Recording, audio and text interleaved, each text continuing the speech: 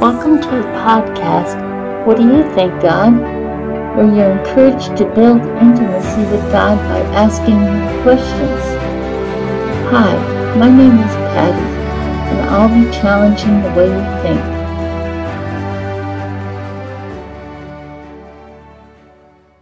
Sometimes we define the will of God by what actually happens. If it happens, it's the will of God. And if it doesn't happen, it's not His will. We forget that Satan is actively attempting to rob us of our relationship with God and sends horrible things our way, along with the temptation to blame God for them. The Israelites believed that the Messiah was coming, even though generations passed and nothing happened, because they saw God's promise in prophetic scripture. If they had valued what they saw with their own eyes over Scripture, they would have given up on God before Christ was born. Today we're asking the question, is healing God's will? And using Scripture as evidence to prove that healing is, always has been, and always will be God's will for mankind. In episode 8, we looked at beliefs and sayings that hinder our ability to receive from God. Here are two more beliefs that are stopping healing dead in its tracks. I've heard it said that miraculous supernatural giftings ceased after the last original apostle died. There seems to be no expectation for God to work in ordinary people in most of the areas listed in 1 Corinthians 12:28. Here are some of the parts God has appointed for the church. First are apostles, second are prophets, third are teachers, then those who do miracles, those who have the gift of healing, those who can help others, those who have the gift of leadership, those who speak in unknown languages.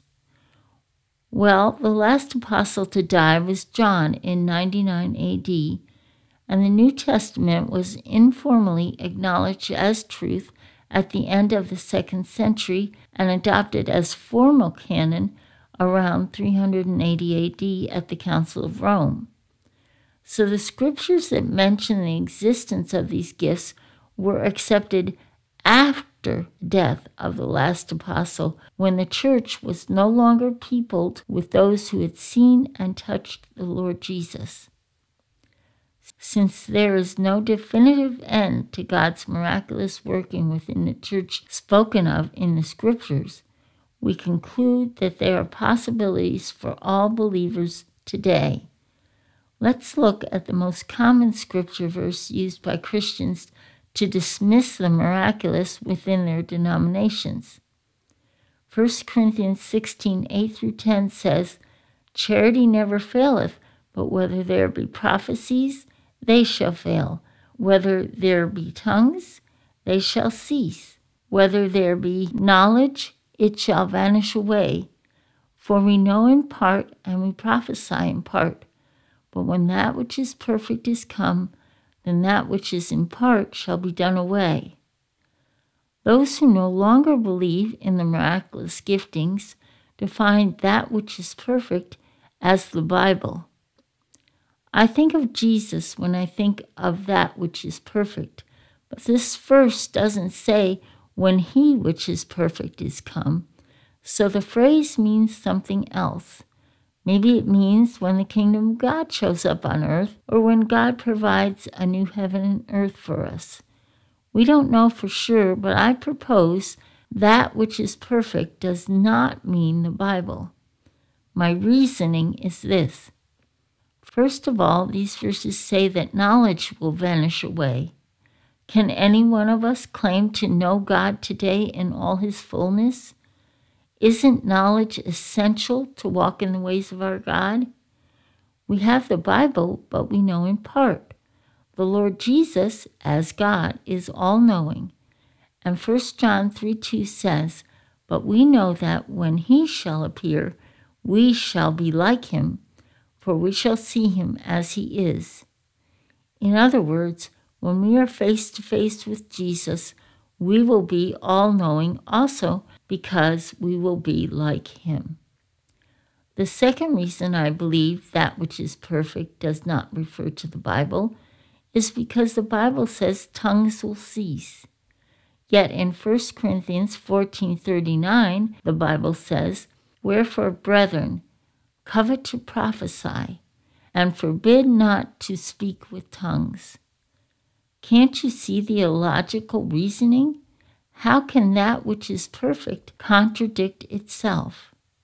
Not one thing that was begun by Jesus and practiced by the early church has ceased. There is no scriptural support for that conclusion. Just because Acts ends with Paul's sojourn in Rome doesn't mean that his story stopped or that the story of the church was completed. If I wrote a story about you and ended the narrative at your marriage, does that mean you didn't go on to raise children and grandchildren and eventually die? The story of the church is still being written. Are there no apostles today?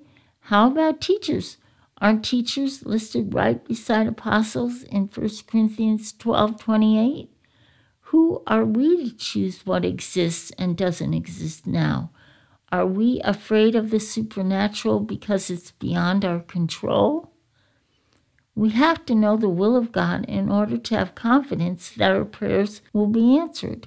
1 John 5:14-15 says, "And this is the confidence that we have in him, that if we ask anything according to his will, he heareth us. And if we know that he heareth us, we know that we have the petitions that we desired of him." It's important that we pray in faith in order to receive.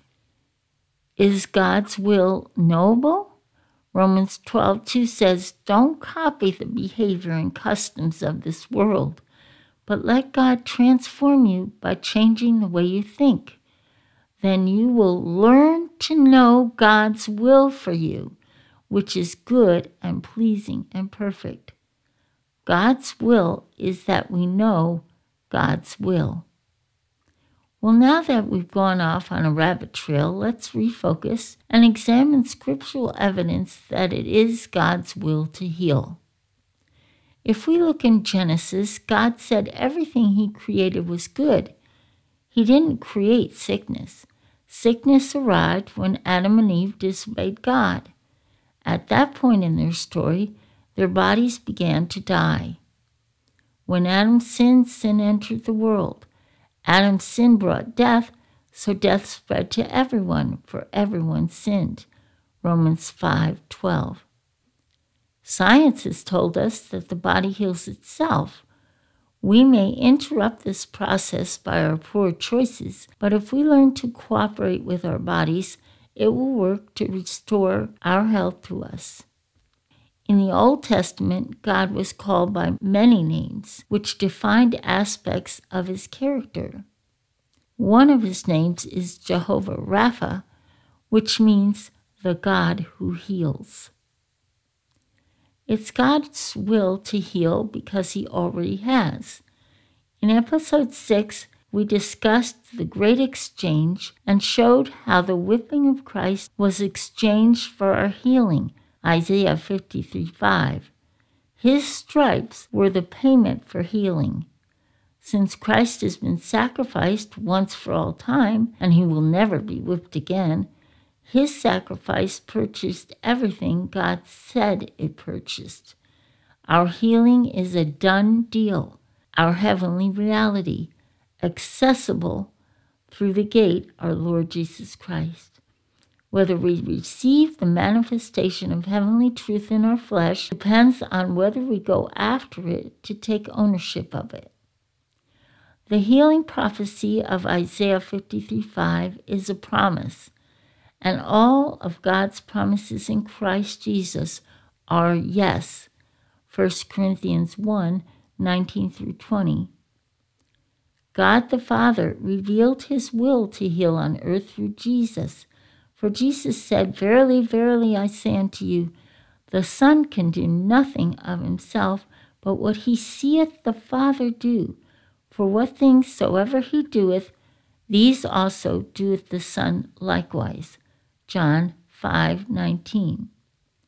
And what did the Son do? Acts 10:38 says, how God anointed Jesus of Nazareth with the Holy Ghost and with power, who went about doing good and healing all that were oppressed of the devil, for God was with him.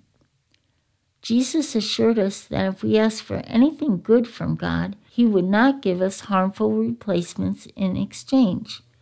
He said in Matthew 7:9-11, you parents, if your children ask for a loaf of bread, do you give them a stone instead? Or if they ask for fish, do you give them a snake? Of course not. So if you simple people know how to give good gifts to your children, how much more will your Heavenly Father give good gifts to those who ask him? Scripture says in Romans 8:31-32 that God is on our side and freely gives us all things. Further evidence comes from reviewing God's character. He is good and only does good.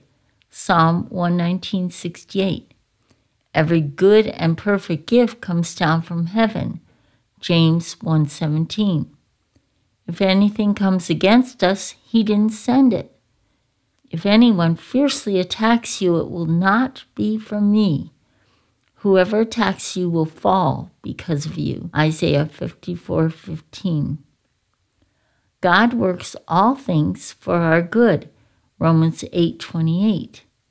His plans are to prosper us, cause us to succeed, not to harm us. Jeremiah 29:11. God is faithful to his word even when we are unfaithful because he cannot deny his own character. 2 Timothy 2:13. He watches for opportunities to perform his word in our lives. Jeremiah 1:12. He never lies. Hebrews 6:18. And will never change his mind. God is not a man, so he does not lie. He is not human, so he does not change his mind. Has he ever spoken and failed to act? Has he ever promised and not carried it through? Numbers 23:19. As always, we could go on and on, but we're not going to. There are 3 more areas I want to delve into to support the confident belief that it is God's will to heal: prophecy, covenant, and freedom from the curse. Next time, we'll ask the question, is the placement of healing in prophecy significant? Until next time, thanks for listening. And if you're being helped at all, please consider writing a review and spreading the news. Thank you. I want to credit and thank Audiorezout for the music clips taken from the song Nova on the album Born for Freedom. If you'd like to hear more of Audiorezout's creative works, go to freemusic.org/music/audiorezout.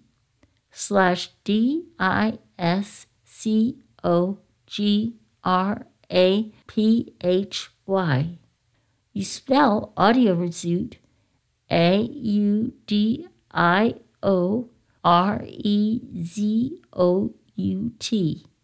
Thanks for listening.